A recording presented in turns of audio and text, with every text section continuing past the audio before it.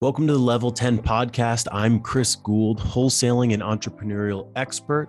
The Level 10 podcast is focused on interviewing top entrepreneurs across multiple industries to identify what makes their businesses successful. Head over to level10official.com to learn about our courses, coaching, and much more. Welcome to the Level 10 podcast. My name is Chris Gould. My guests today are Tiffany and Josh High, the founders of Results Driven, the premier REI education company in the country. I know you're not claiming that. I'm claiming it for you if you haven't claimed it. They also own Heels Homes, based out of Columbus, Ohio, which acquires and transforms residential real estate properties into high-performing assets or flips. Together, they have built an industry-standard, systematic approach that allows entrepreneurs to scale their business by delegating tasks, lowering lead costs and overhead, all while increasing bottom-line profits. Their focus is helping entrepreneurs scale their business with a lean team and proven follow-up processes. And I can personally attest that this has been absolutely true. I mean, my business has improved dramatically since joining up with you guys. I mean, when we first started, we were losing 1 out of every 2 deals, and now we're closing 90% of what we bring in the door. So it's been That's awesome. Huge improvement. So really happy to have you guys on the show today, Tiffany and Josh. Thanks for joining. Yeah, I'm excited, man. Yeah, thanks for having us. It's our pleasure, and I appreciate the whole premiere tag too. Yeah, I know. I mean, I haven't heard it, but hey, I'll take it. I mean, I've spent a couple of years like in and out of masterminds, and one thing I think you guys do really well is you underpromise and overdeliver. You were like, we're going to do sales call reviews, and we're like, okay, that's kind of a nice like added thing, I guess. And then it becomes like the cornerstone of kind of what we're doing now. And because there's just so much over promising and under delivering out there in the education space. So yeah, really grateful to you guys for what you've done with that. Yeah, well, I appreciate it. We definitely appreciate the feedback for sure. I'm looking forward to seeing you this weekend. Yeah. How many folks are going to be at the bash? There'll be a mixture of like vendors, staff, you guys. So there'll be around like 60-ish. Got it. That's going to be really fun to finally meet. And it's supposed to rain, so this should be interesting. Oh, okay. It's not supposed to be a washout. But not all day. Yeah, we'll have some sunshine. All right. I will say this: last year it rained for a little bit, and then it was a beautiful day. I'm telling you, the most fun I think we've ever had. Yeah. Ever. Yeah, I can see people dancing in the rain to the DJ. Yeah, no one cared that it rained. Yeah, we're gonna be wet from the lake anyway. So, right. Well, one of the things I wanted to start out asking you guys is, when did you decide you wanted to start an education business, and why did you do that? We actually didn't decide to do it. A few years ago, we had basically had to rebuild our company from scratch. That was probably 4 or 5 years ago now. And then a few years ago, a bunch of rehabbers and friends in the marketplace had came to us and said, man, we watched you literally scale up, have to stop everything you were doing, rebuild the thing to where you're at today. Can we come in somehow and figure out like how to copy your systems?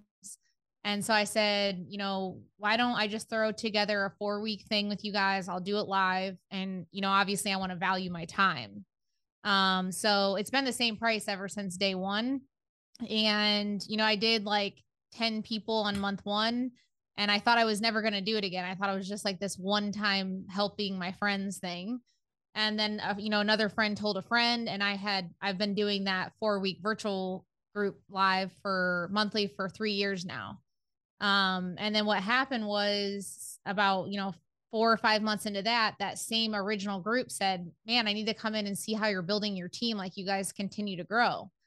And so I said, all right, well, we'll try to throw together something for 2 days if you want. And then they all flew in. And then me and Josh just loved it. Like we started having a blast doing it. And we had just gotten done being in a lot of masterminds where we felt like like you said, they overpromised all these things and we didn't get delivery on all of them. And I just made a commitment to myself then that, hey, if we're going to do this, like we need to do it in a way that we wish we would have had it. And if it doesn't make sense financially to do it, then we won't, but let's give it a shot, because we have built this, the complete opposite as what most educators do. Most of them focus on marketing and sales. And we went into the approach saying, we're going to pour all of our money into fulfillment. And so we just said, hey, if we can fulfill on people and make sure that they get results, then, marketing will be much easier on us. And that's really the approach we took. And then like a year into it, people were asking us for one-on-ones, and we did a couple, but it wasn't super fulfilling for us. I just felt like we couldn't impact that many people if we were just doing these one-on-ones. And so we thought, well, how can we add value to the people that were in the same shoes as us? And that's really how we came up with the team building and coaches taking on call audits and all the stuff of the wish list we wish we had when we were in other groups. And it's just taken off from there. So. Wow. And I feel like I've never seen I've seen you post on Instagram, but I don't think I've ever seen like an advertisement for you guys.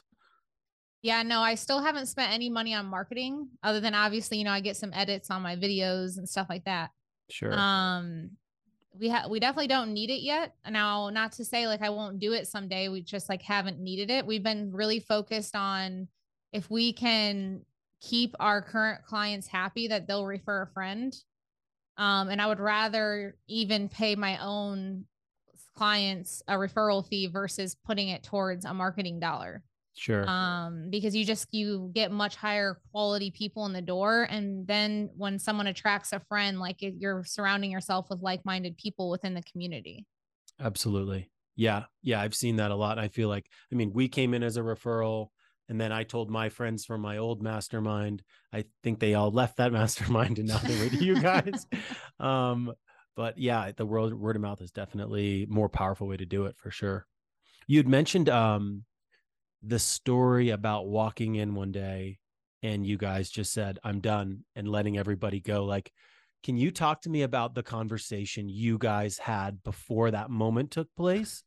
And then, that takes huge balls to do that. So like, I would just love to hear that story. Actually that's a unique question that nobody has asked us about. Like what was that conversation like between us beforehand? It was scary.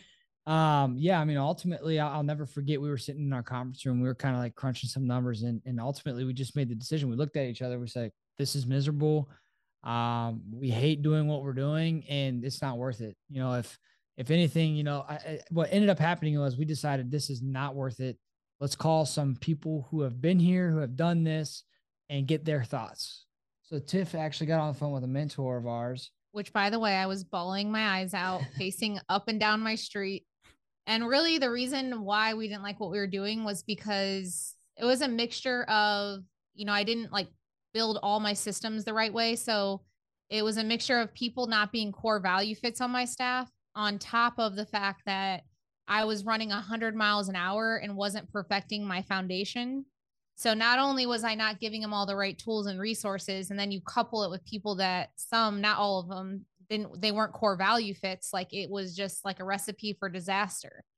And it was just like a awakening call where I just said, we're either gonna, close up shop, or we're literally gonna start over and do this the right way. And so I was walking up and down the street, called a mentor of mine at the time, and just said, like, here's my two options. I'm either letting go of everyone and going back to my corporate career because I just can't do this. Or I'm going to start over. And the biggest piece of advice that he gave me at the time was like, well, you already screwed everything up. So you already know what not to do at this point, and the mistakes that you made along the way. And why don't you start over? Because now you understand that you need a solid foundation. And by the way, I feel like, when I talk about the importance of building a team and core value and culture fit being your top priority, I feel like sometimes people in any industry feel like that's just fluff, and they don't take it serious, and they just think it's like this, like, fluffy conversation, but it's the core of who we've become. And the culture within our environment of our office is what keeps attracting talent to our staff. And so we focused heavily on core values. Like we educated ourselves around making sure that our core values were everywhere. How do we ask the right questions? How do we interview differently to weed out people, to make sure that we don't miss something along the process? Because once you get them hired, it's like a whole process to go through if it doesn't work out and it's miserable. So we've just really, I don't want to say perfected, but I feel like we have a really thorough interview process now where within the 4 interviews that we have a pretty good gut feeling if someone's going to fit into our culture or not. Yeah.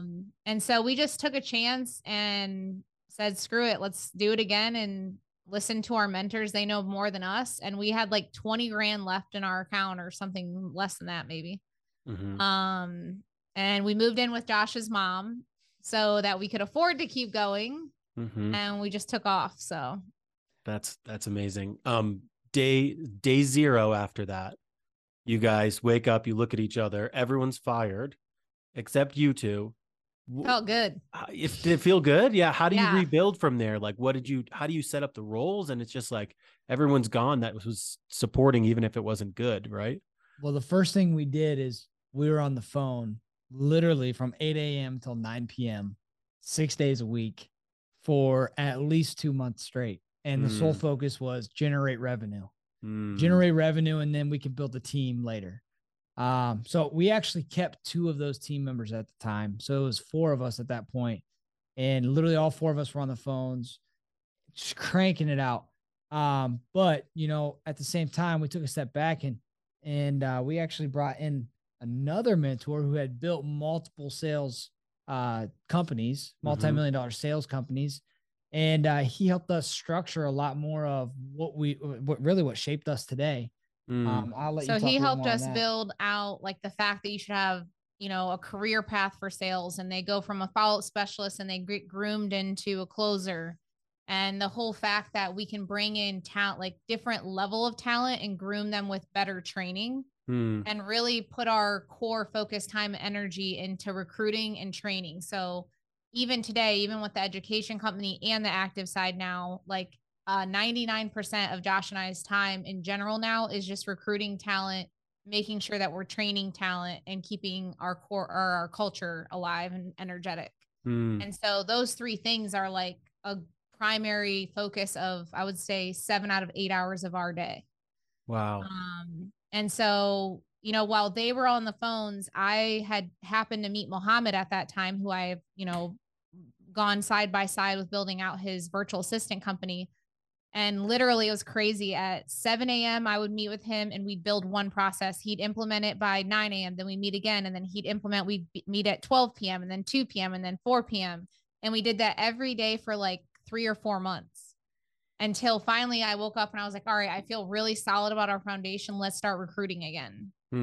The speed that you implement stuff is, I can't fathom it. You guys work so hard. Like, you're probably the 2 hardest working people I know, or 2 of the most. So I'm curious if you can talk about that. Like, I feel like I've heard you talking more about work-life balance and trying to have that in your life and in your relationship. There's a lot of husband and wife teams out there, small, that are starting this real estate business. Can you just kind of talk about keeping that dynamic in check as you're building and you're working together and still having a life outside of work? I think first and foremost, it's important to know that if you're getting into business with your significant other, it better be because you both are passionate about it.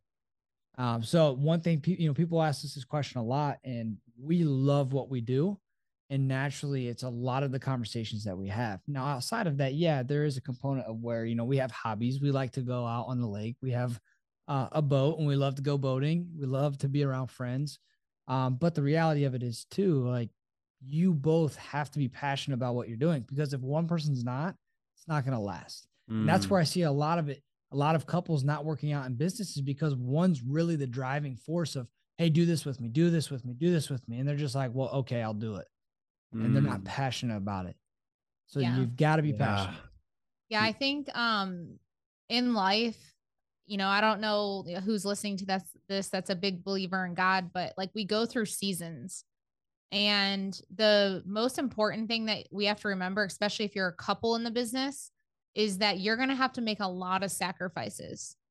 And I feel like, and I will say, like, a lot of women in particular, like, we don't like, I understood the sacrifices that went into this, and I was okay with it going into it. But a lot of times, like, wives in particular might not understand the level of sacrifice that goes into this, especially if the husband's the one that's driving it. And so the reality is, you know, Josh in the beginning was working until 10 or 11 at night for, you know, 5 to 6 nights a week. And so you just have to realize that going into it and know that's why it's so important to build talent and teams as fast as you can. And I feel like in our industry in particular, so many people stay like a 1 or 2 man show too long because they're nervous to hire. And a lot of that's because of the unknown. They don't know how to onboard. They don't know how to pay. They don't know how to interview. They don't have faith that someone would want to come work for, like, be the first hire they've ever had. And a lot of those are just barriers that mentally we have to get over and put ourselves in communities where people have all been there, done that. And so like they can learn from the process from other people. Cause if nothing against YouTube University, but like you can only get so far with it. Yeah. You can definitely get deals done, but you building a team, if you've never done it in a corporate space or in anywhere else, like you have to have mentorship for that. It's not a skill set you were just born with. Yeah. Yeah, absolutely. Yeah. That's such a good point from both of you guys, on the whole idea of, you know, having a partner there just because, hey, you're here and you could do this role, I guess. Right. And then they're not as committed as you. I mean, I've seen that so many times happen, and it's just tough because then there's friction because it's like one person isn't really bought in and you're kind of pulling them along. So I appreciate you guys sharing on that. Tiffany, I've heard you talk about like, I need to try this new marketing thing because it's my job as your mentor to explore if it's worth it or not. So I just was curious, like, what's your mindset around like just trying all these different things for your students to learn? Like, does it work or does it not? Yeah, I just, when I was getting raised in the industry, I really didn't have a community that was willing to do that. And so I felt like I was making and by the way, we're all going to make mistakes in marketing. Like it's a part of the game. But I just felt like I would ask for help or opinions on different services, and then the person never used them anyways. And so like, I'll give you an example. We literally just cut off a cold call company that I'm not going to mention a name to, that literally we dropped $30,000 on in the last 2 months and got like 1 deal out of it. Maybe 2. And we did that strictly just for our community. Cause I, by no means, to be direct, needed to do it. Cause I have 2 cold call companies that they're my number 1 producing campaigns for the last 4 years. And I did it because a lot of people kept asking me. So I was like, all right, I'll do it. The last thing I want you guys doing, well, especially in my community, is dropping $10,000-$20,000 on something if I can't at least say it works for me. Yeah. So I did that. You know, I just dropped a postcard this last month that, you know, someone asked me to try, and I was like, all right, I'll give it a shot. Although what I was doing was working. So I steered away from it just to test it, and it didn't work. I didn't get 1 deal on it. So I dropped 17 grand on that, or 18 grand. What was that mailer that you sent? I haven't shared it yet because I don't like sharing stuff that doesn't perform. So you guys won't be seeing it. Okay. Fair enough. But I just feel like to keep I just don't want you guys to make the same mistake. So let me make it first. And ultimately, you know, I want to uphold a superior reputation in the industry. So I want people to know that they can come into my environment and allow me to test it. And obviously, because I do that, I can go to these vendors and be like, look, I'm going to test this. And by the way, we have a big community that will want to use you if you're successful with us, but I'm not paying full price if I'm going to test this out. Yeah. So, you know, I don't get it for free, but at least I'm, you know, able to use our community. So that way you guys all get discounts if it does work. Yeah, that's good. We're pretty much always saying, have Tiffany and Josh used them? What did they say about that? Post in the small group. Yeah. Now some of it I've tested have worked and it's been awesome, like certain types of lists and stuff, but I have tested a couple campaigns lately that I've probably blown about 60 grand just testing out stuff. Wow. Well, we thank you for your session. So Josh, let me ask you, like, don't give away the secret sauce on it, but you guys seem to have a sales philosophy that's different from a lot of other folks. I mean, pretty much everybody that's come in that I've seen is doing this totally other thing. I know we came in, we were doing a one call close, and it was just very different in terms of like philosophy. So can you give me like, what's your philosophy behind doing sales, and how does it differ from kind of the mainstream stuff you see out there? Yeah, that's a great question. The main thing I would say is we want to focus on not being that greasy, slimy salesperson. Desperate dick. Yeah. That's what we like to call it in our office. Don't be desperate. Don't have that commission breath. But I mean, let's think about it. You know, most salespeople are pushing for the outcome, right? They're pushing for the close, pushing for the close. The car salesman, when you go to buy your car, is probably like, hey, let's get you in the car. Let's get you to test drive it. Let's get you to take this home tonight, right? And what's that do? That pushes you away. Like, yo, let me make my own decision. And just through reading and doing some research and things of that nature, I started to see that, especially through sales studies, most of us as human beings, we respond way better to people who don't act like that slimy, greasy salesperson. So then I started to challenge myself in all of my sales conversations. How could I have this posture of, hey, I don't need you, right? If we can have a working relationship, I add value, you add value, then great. But at the end of the day, I don't need your property. I don't need to work with you, but I would love to help you if I can. And really transitioning from a salesperson to more of a helps person has helped a lot. So, to talk about the one call closes, I think again that goes back to pushing for that specific outcome. But not only that, but I'll drop this gold nugget. Spin Selling, SPIN Selling, is a book that I read that talks specifically about the one call close. And it talks about the difference between high ticket item sales and low ticket item sales. High ticket item sales, naturally people are more hesitant to make a buying decision because there's tens of thousands, if not hundreds of thousands of dollars on the line. You know, most people make 30, 50, 70, maybe $100,000 a year. So making a mistake on a $50, $100, or $200,000 property could be very costly, you know, versus if I'm on the phone and I'm trying to sell some sort of service that's, you know, $50. If I made a mistake on buying a service that just didn't work for $50, hey, look, I can overcome that. So naturally, a lot easier to make a quicker buying decision on a $50 item versus a $50,000 item. How does that tie into your hiring strategy?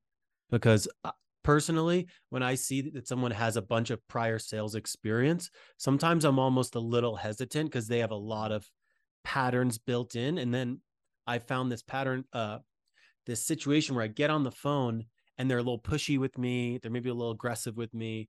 And I could see how that might work with those transactional ones. But those high ticket items and the emotional sale that we're in with homes, I don't know. It just makes me think maybe not a good fit. So I'm just curious how that affects your hiring strategy. Yeah, I agree. We prefer to bring people in who have zero sales experience. And really the way I like to look at this is my goal is to find someone who's a B or C player and train them into being an A player. These A players who on paper have a track record of closing high volume of sales, the reality is they think that they know it all. So when they come into your organization, they're not being coachable. They're not growth oriented. They're not a core value fit because they're being disrespectful. They're not focused on their growth. They're not focused on their self-service. They're not respectful, all of these things. So we found more success finding those BC players and training them up to be that A player. And another way I like to compare this is, I think I heard it on the radio. I think it was a Wise Hire or Indeed. They talk about finding the needle in a haystack when it comes to recruiting. I like to shift that because of the onboarding and the training that we've put in place and how good we've gotten at it. I can now go recruit and look for hay in the haystack and make them into the needle in the haystack. I think that it's important though to note that it's not about A player skill set. It's about, we still want to recruit people with A player culture fits, attitude. They're coachable. They just might not understand sales yet per se. So I think you should define that between like a BC player. Cause I think it's hard, at least in our industry or really probably any industry, to take someone who's already making a ton of money and then convince them to come into a role where it takes them 6 to 12 months to build up a queue again. Yes. versus someone that was, making, $15 to $20 an hour, and then they can make similar, but then over the course of time, they will make a lot more money as they build their queue. Yeah. Yeah. A player mindset, but Correct. B skill set, they haven't been on the phone a ton, those types of things. Well, yeah, I guess it goes back to what's on paper. Yeah. Right. What's on paper? A B or C on paper based on results, right? But their mindset 100%, core value fit, growth oriented, and coachable. So a lot of people listening to this are probably going to be in that position of maybe it's them and their partner, them and their brother, their sister, haven't really brought on that first important hire. If it's just a 2-man or 1-man show, what do you think is the next important hire? And can you just give a little bit of advice on the mindset for those people who are scared to make that jump? Yeah, I want to dive into this first. I think it's different for every person because people have different skill sets.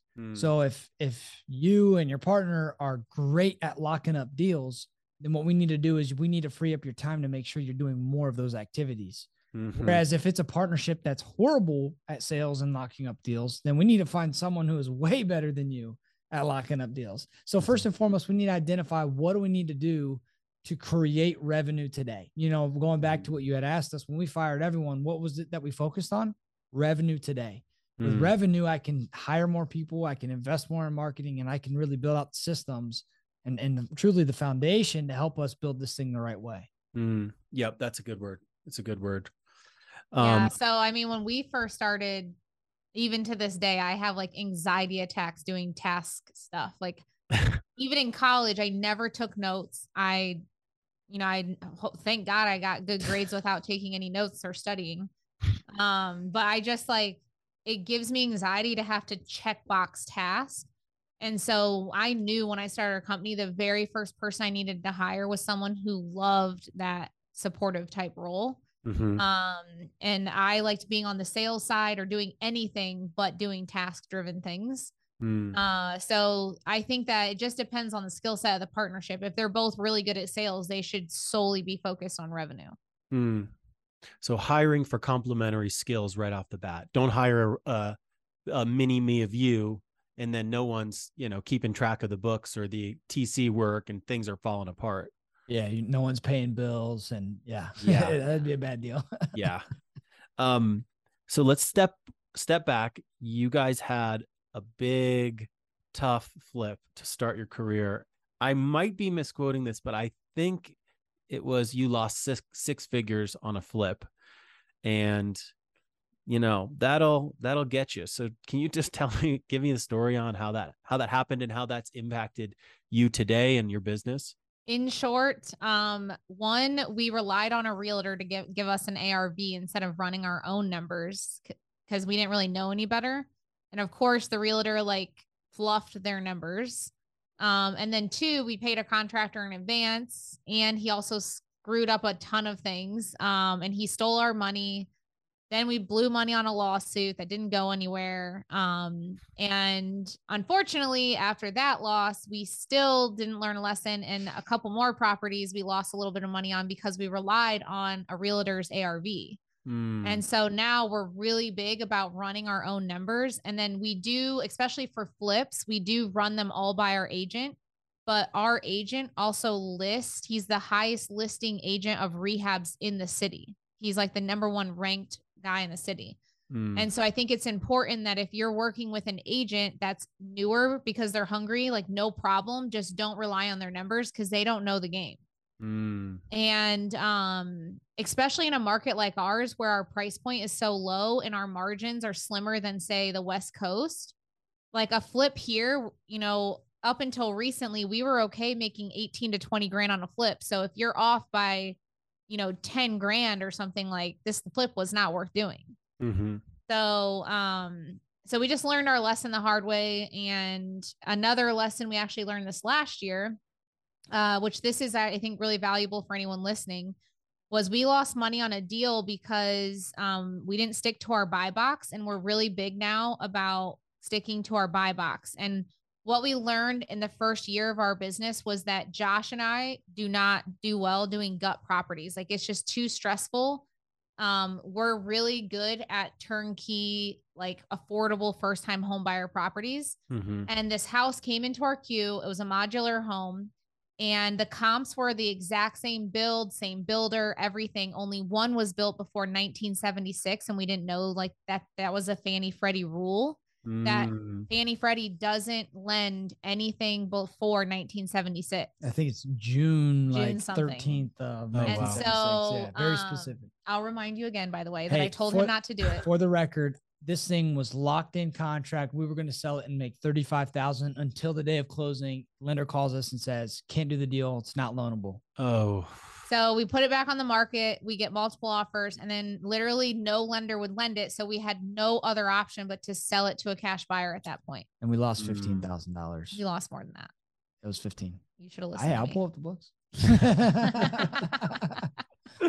Wow. Yeah. That's, I had a flip that I did. It took 6 months. I partnered with someone on it 50-50. And when it was all said and done, I made like $87. Oh, well, hey, at least you didn't lose money. Yeah. But you lost probably a lot of sleep. My time. Oh, yeah. exactly. Lost a lot of sleep. Exactly. That's, going back to that six-figure loss that we had. If I had like any recommendation as a result of that, if you have a loss, Take it as fast as possible. Yeah, take the loss as fast as possible. We lived with this for 18 months, a year and a half, knowing that this thing was going to be $50,000, $100,000, $150,000 loss. I wish we would have just offloaded it immediately when we know that. And we just kept holding on thinking, oh, we can fix this problem. Even for more of a loss, I would have done it because the time, the energy, and just the peace of mind that you have, not having that over your head the entire time is well worth it. Well, so we're in a situation like this, and I know there's a ton of other people that said, let's just wholesale it, right? That's the big thing right now. Let's just wholesale it. We'll clean it out. We're going to list it. We would make 10, but now we're going to maybe make 30. You list it at your price to make 30. No one bites. So then you lower the price $5,000 and then you lowered another $5,000. And so we're in the spot where we did this because we wanted to keep our word on a contract that we just got a little too close to the end on. Yeah. But you guys are saying you just got to bite the bullet and whatever, even if you break even, get it off the books because it's so stressful. And it's just stressful. Yes. So we have, the market shifted a little bit lately, and we had a rehab. We just recently, well, I shouldn't say recently, about right when the market was shifting, we listed it almost 2 months ago. And if this would have been 5 months ago, it would have had multiple offers over ask. But the market slowed down. And unfortunately, we made the mistake of listing it way over plan because beforehand, that's what was working. And so we had to keep dropping the price. And I wish that we could go back and just been like, why didn't we drop the price to what the comp said it was worth in the first place? Because then we would have saved us a month of not thinking about it, another month of interest, all that. So as the market shifts, especially, we all really need to understand that things are going to take more time and our conversion cycle is going to take longer. And don't list, make sure we're all listing at aggressive prices to drive offers right now where, 6 months ago, we would list 10, 20 grand over the comps just because it would fly off the shelf anyways. That's not the case anymore. Yeah, no. And to that point too, I think, the types of properties that are going to be impacted the most are these wholesale type of properties, because now buyers have options. Are they going to go buy this property that's as is that they have to put some, sweat equity into, or are they going to go buy the house that's already renovated and move-in ready?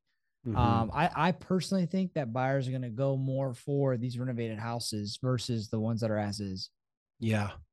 Yeah. That's a good word. We've just personally decided we're not going to do wholesales for the next while, because if you're doing 25 deals at a time, and then you've got one that you're holding on to wholesale, and it's like the 80-20 rule. You're spending 80% of your time. It's just distraction. I mean, we talk about Tiki Trail every freaking day at my office. So, well, the other thing I was curious about with you guys, as you're building things out, is like you've just been growing and adding things like Kajabi, the video training to onboard people, and like adding more sales coaches, and like just growing and growing. I'm sure you have a vision. So like 5 years from now, where do you see results driven being? I think 5 years is almost too long into the future to look at because we've grown exponentially, like quarter over quarter. Right now, I guess how I'd like to compare it is like a Ferrari versus a Ford Focus. And I feel like a lot of education companies go for mass volume and they spend hundreds of thousands of dollars on marketing, but they're the Ford Focus of education. And I want our client experience to continue to evolve into a premium experience. And with that comes like making sure that we have fulfillment locked down, that we continue to always improve and add more training and more onboardings. And while we're doing that, we also have to think about our own staff. How do we create career paths and different layers and levels of coaches that support our students? So that's all stuff that internally we've been focused on, and we've been attracting top talent. So one thing that we are doing differently in education than per se the active side is that our business coaches we're attracting have 10 plus years of sales management experience. Mm-hmm. And so we want to put the right people in front of our students. And so that's been our primary focus. We have a vision in the future to continue to support. If, say, someone comes in as a 1 to 3 man show, we help them build a team, and then they need a team lead and they need other services that help continue to scale them up. Like that'll be the next core focus that we support them on. But for now, like our core focus is the client experience. And until we continue to master that, we're not going to like keep scaling it too fast. Because I want to make sure when people come in, like they know that they have a whole staff of support on my end that they can pick up the phone and call at any given time. Right. And so I guess said in a different way, instead of having a wide impact, which I feel a lot of educators are focused on, we want to have a very deep impact with the people that we work with. And that's really the vision right now. Keep the quality super, super high. And if the quantity is, I mean, it's not low, you have a ton of members, but keep it focused.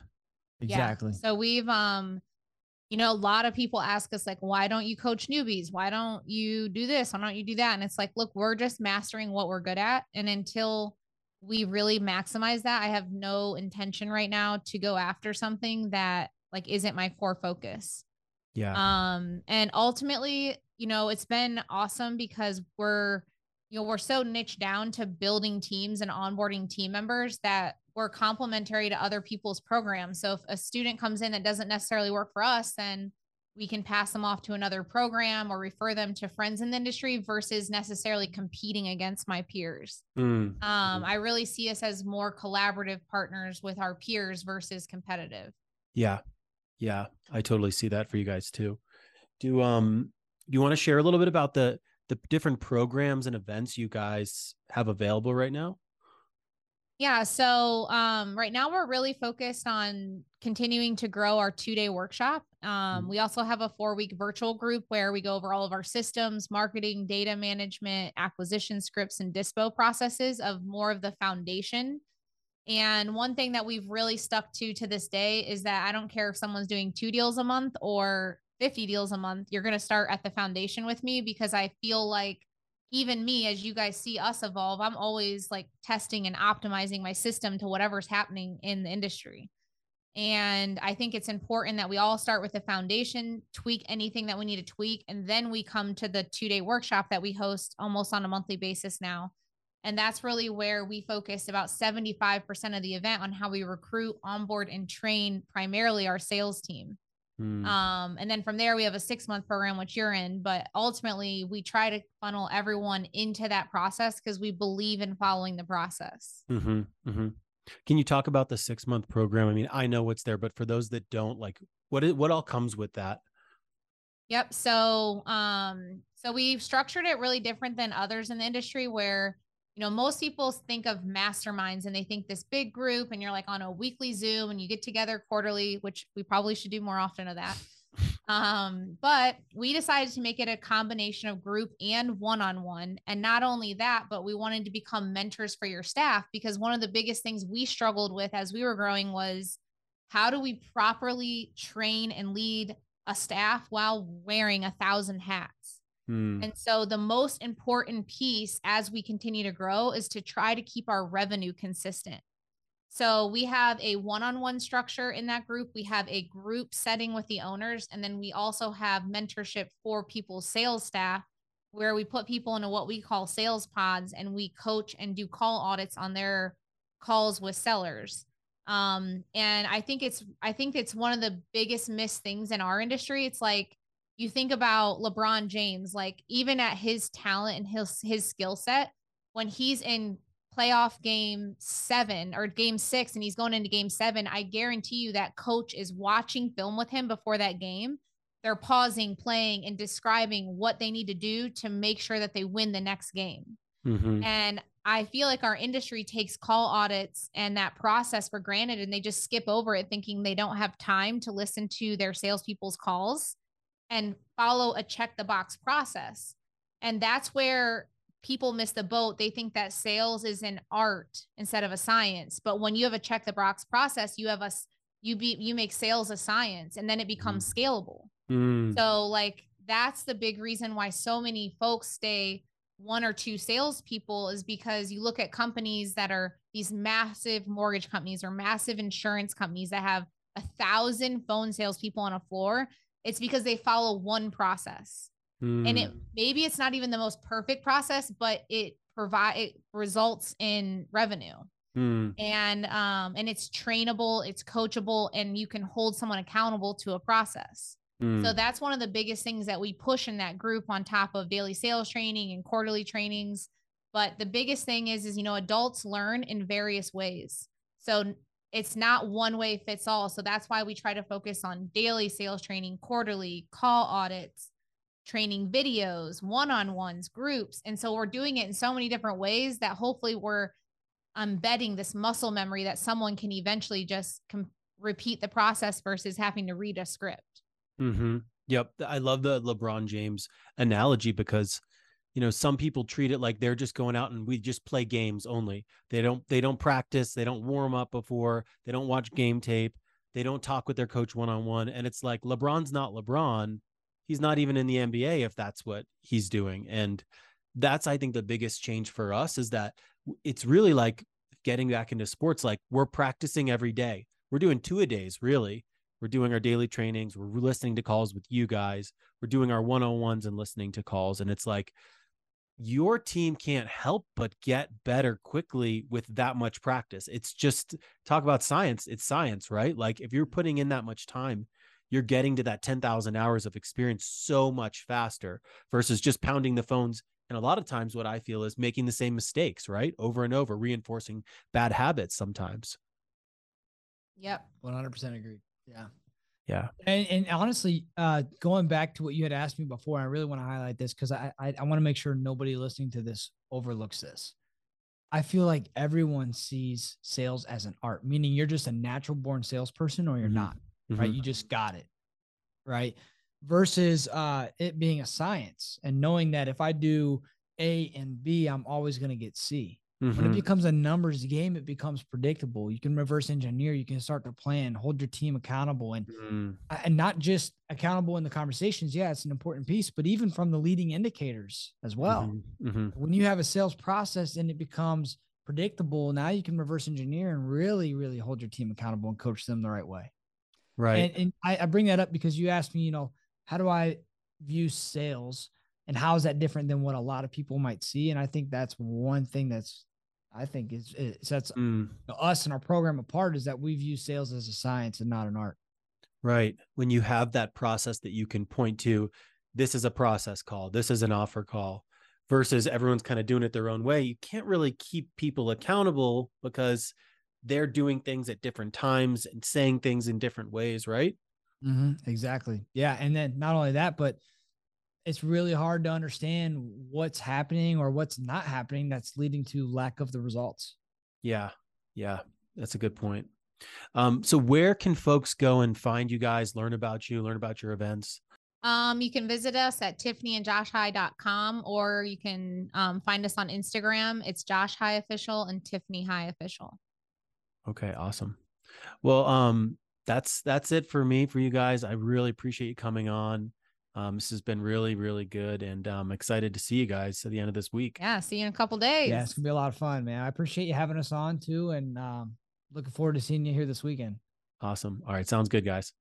Thanks for listening to the Level 10 podcast. You can head over to level10official.com to learn more about our courses, coaching, and everything else that we offer. And if you enjoyed this episode, please subscribe, like, and share with your friends. Go out there and take it to the next level.